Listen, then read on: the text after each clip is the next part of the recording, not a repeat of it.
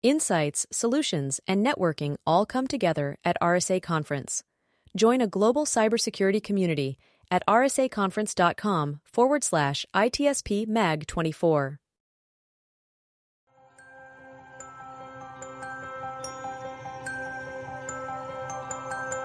Welcome to the Mentor Project podcast, a place where you will learn, discover new ideas, be entertained, inspired, and even mentored.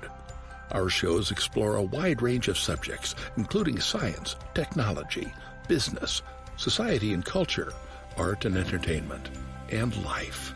If you would like to learn more about the Mentor Project, please go to www.mentorproject.org. We hope you'll enjoy the show.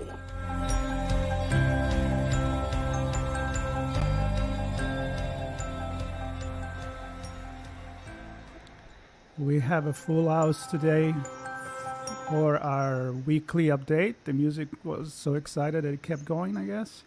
And a place where you will learn. And it's still going. So the beauty of going live. Anyway, I would say this is the weekly update with the Mentor Project. Today we have not just me and Deborah, or me and Susan, or Susan and Deborah, but we're all here. And we also have Peter Samuelson with us. Thank you, Peter, for stopping by. And we came from our usual Friday morning for me, and kind of afternoon on the East Coast meeting. And today was something a little bit different, something that we don't certainly look forward to do, but it was a wonderful experience, although it was about a mentor that we lost. So today we're going to talk about that. How we can start the year with a loss and still feel maybe empowered by that. Deborah. Yeah. I want to first say Happy New Year to everyone. And we are starting our new year remembering Mark Goulston, who was a mentor with the Mentor Project. And his passing on New Year's Eve really made me think about how we can now move forward this year by taking in everything that Mark has taught us and move it forward this year. I know that Peter is going to be speaking more about Mark. They were great friends and knew each other. But I just wanted to say that we will greatly miss Mark. And we did start a scholarship in his name. So I do hope that you will check that out and spread the word so that students everywhere can apply for this scholarship. We'll be announcing the winner January 1st of next year. And Susan, a couple of words from you. I know you got really emotional. We all did. And then we'll pass the word to Peter. Yeah. And although it is, and Peter will talk about this too, but although it is a loss, right? Like we lost Mark in actuality in the way that he was. But, I've always talked about grief, and everybody has their own way of grieving. But my big thing is you don't learn to live without, you learn to live with, in just in a different way. And that's the message I want to share to everyone. And that's this, a lot of people had losses, unfortunately. That's part of life. But again, it's not how to learn to live without, it's how to learn with. And I'm going to just give it over to Peter, because I know Peter has a lot to say about Mark. All right, Peter. So let me say this. One of the pivots in my life was that my mother-in-law, who's a psychologist, told me, you need to read up on Maimonides. And I did. And the specific thing that she told me to go and poke into was what he had to say about the soul. And I find myself thinking of the Maimonides in thinking of Mark Goulston, my good friend. Maimonides was a rabbi in the 12th century. That's a heck of a long time ago. But he said there were 3 layers of the human soul. And everybody has the basic one and the middle one. It's your soul. It's exactly what you think your soul, your spirit is. And then there's this thing that's the high level of the soul, the highest it can be, and it's complex. He wrote that you don't own it. It's more like a membership society. It's a membership society of everyone who feels a passion and who feels compelled to make the world a better place. And he said, he gave it a name. It's called the Neshuma, N''Shuma. I think a lot of us who are Jewish, we sort of had grandparents who would say, oh, yeah, listen to him. He's got the Neshuma. No one in my life had more the Neshuma than Mark Goulston, because I think he was possessed with the need to make the world a better place. What Maimonides wrote is that when two people who share that same passion, who have the neshama, meet for the very first time, he wrote they feel as though they've known each other 1,000 years, and they say, if they were speaking Hebrew, Hineni, here I am, what shall we do? And so Mark came into my life, and I realized here was someone who didn't just perform empathy, but who actually had made it into a professional channel. His focused empathy methodology, I don't think he learned that in psychiatry school. I think he developed it by trial and error as a practitioner, but it has to do with, he would always say there are 3 stages, and the first one needs to be the longest. Just listen, learn, understand text and subtext, and then focus on common ground and see how you can be helpful. He has been an extraordinary uplift in my life. I think in the third act of your life, you're thinking a great deal about what is all this for? You have all these existential thoughts, but they're a bit bewildering. You know, why am I here? Does everything I've done amount to something? What is legacy? How do I make this third act as meaningful as it can possibly be? And I learned concepts from him, not just the words, but really what they meant when you parse them. Empathy, certainly one. Also, how to be helpful to other people, and how in the end, and I think maybe this is the biggest lesson of our third acts when we get to them, is you look back and you realize that the self-interested stuff was a whole heck of a lot less important than the moments where we propelled compassion, empathy, and helpfulness out into the world. I learned so much of those concepts from Mark, and I'm grateful to have had him in my life. Well, that's beautiful. Deborah, it makes me think about a lot of the conversation that we have about aging and about having this purpose in life. So, I don't know, maybe you want to add something to what Peter said. Absolutely. Well, Peter said everything so eloquently. And indeed, a lot of the aging things that we look at and we've researched are, a lot of it is based on Maimonides, or comes from the same place. But what we really can look forward to as we grow older is more of an emotional life than a physical life.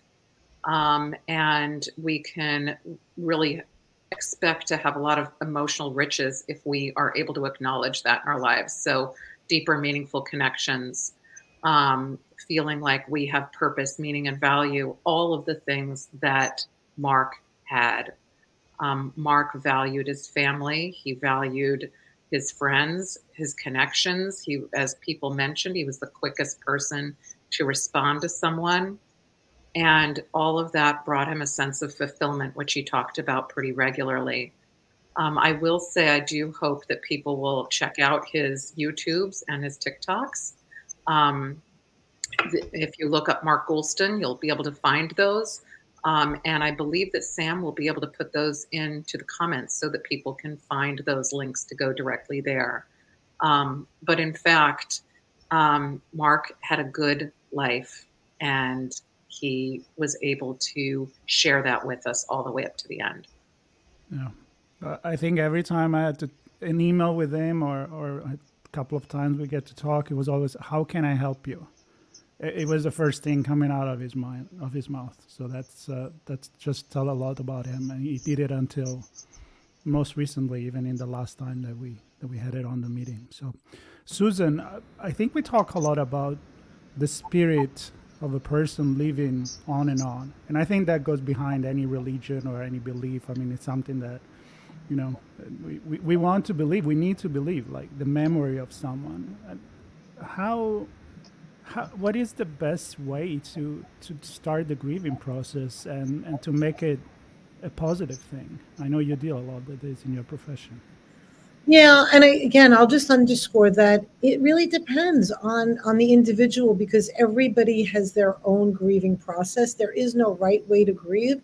The way that we grieve one person or one loss might be very different, even within ourselves, as to what we need. And I think the biggest thing is just to take the memory of that person and just hold it, and just think about all of the wonderful things that you got from that person, and allow them to live on within you. And it's okay to feel your feelings. On the call, you mentioned I became very emotional, and that's okay. And so you need to be able to feel the pain. Like it still is a loss. And so, with keeping the memory, there are going to be moments where it's painful, and it's okay to have that.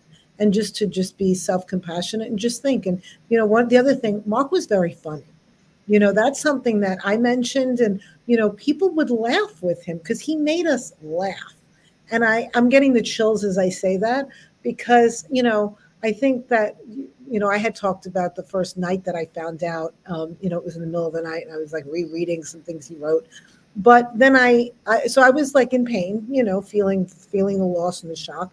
But then I thought about like things that he had said, and it made me laugh, and I felt good. And so, there's an expression about using the love that you experienced in a relationship to help you get through the pain of losing it. I didn't say it quite as eloquently as there's a phrase, but to use that, like in this case with Mark, what would Mark say? What would Mark want you to do? And that can be really helpful, and that does keep the person alive. And I just want to add one other thing. We've talked here, it's the Mentor Project. We've talked about Debbie's concept, lateral mentoring. I think that Mark was the epitome of lateral mentoring. I, too, was in the writing group with him. I was in many different meetings with him, and he was the true model of what lateral mentoring looked like. He would come on and want to give and mentor all of us in whatever we needed. So he lives on, and I could sit here now. Yes, I spent a lot of time crying today, but I'm smiling just in his memory. And that's going to be the process. There's going to be moments where I'm not going to be smiling, and then there'll be moments when I'm smiling. Yep. Peter, you want to add something to that? I mean, I'm just going to throw this there, is that I know it may sound weird, but I feel a lot of energy. I mean, I was sad in the call, but everybody sharing something, it just fueled me up to really make things happen, because that's the inspiration. So, Peter, I don't know if you want to add to that. That's the way I feel. While we were on in that remarkable Zoom that we just had around, our sense of Mark and how he lives on, I emailed Fred and Debbie, and I said, this has enormous value, but a thing perhaps to think about going forward is I actually think it's possible to do one of these Zooms while the person is still with us and have them on. And I think that, we did that with my dad. We were all a bit trepidatious. Is this weird? We didn't call it anything to do with in memoriam, and we weren't focused on, them passing. But it was pretty clear that we were all appreciating the person. And then they get to speak. And I think on the call that we just came off, I think if Mark were on, and maybe he was on from on high, but I think if he had the ability to actually say something, he would have said a kind of précis and with a bit more sophistication than what some of us said.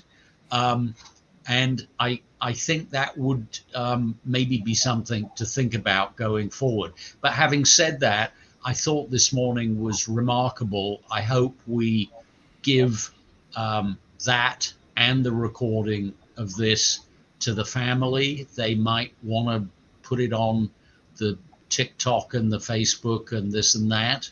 I think that one of the things that happens that we've all had to start thinking about is when someone passes, what do you do about their social media?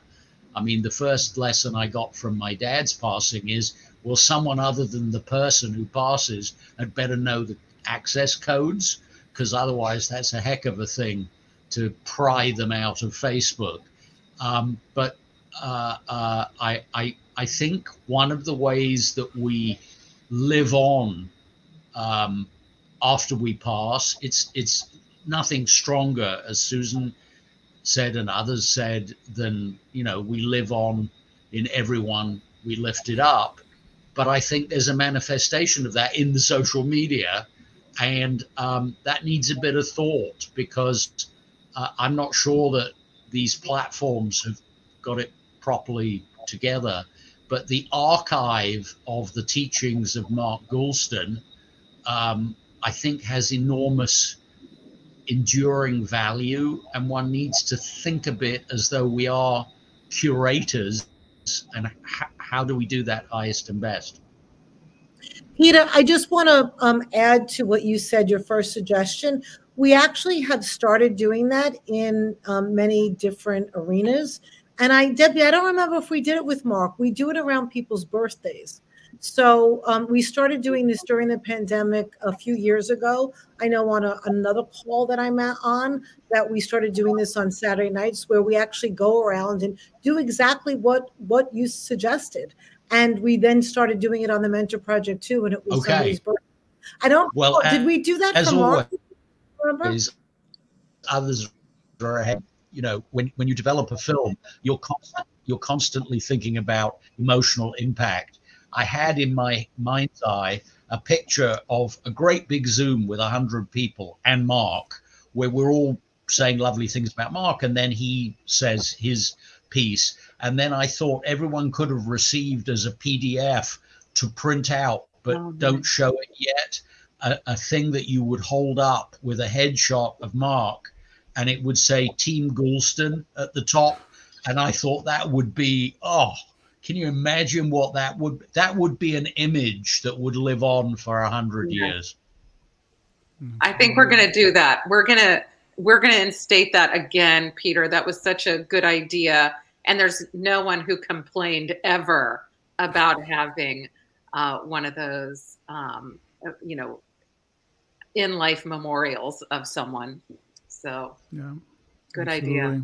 And I could definitely add a lot more on the living in social media and the digital legacy that we have nowadays. Before the internet, before social media, only people that could make movies or that could write books, they would have a legacy, something that stayed. Music. I mean, we still listen to Mozart and Beethoven and Vivaldi.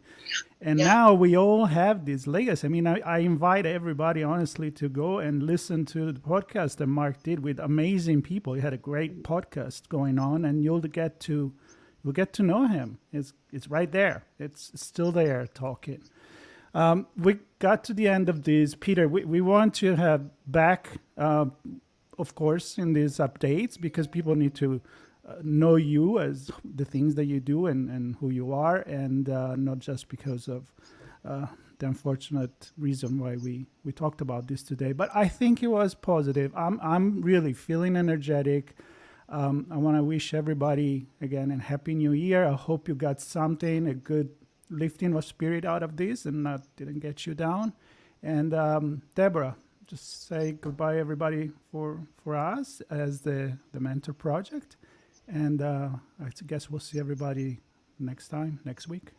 Happy New Year, everyone. And I hope that it's healthy and happy for everyone this year.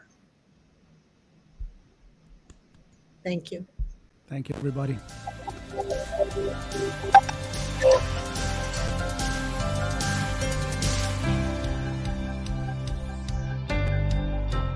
Thank you for listening. This show was brought to you by the Mentor Project. If you enjoyed this segment, there are many ways to thank us. Please consider subscribing to our podcast, making a tax-deductible donation, or becoming directly involved. Subscribe to this podcast and visit us at www.mentorproject.org to learn more.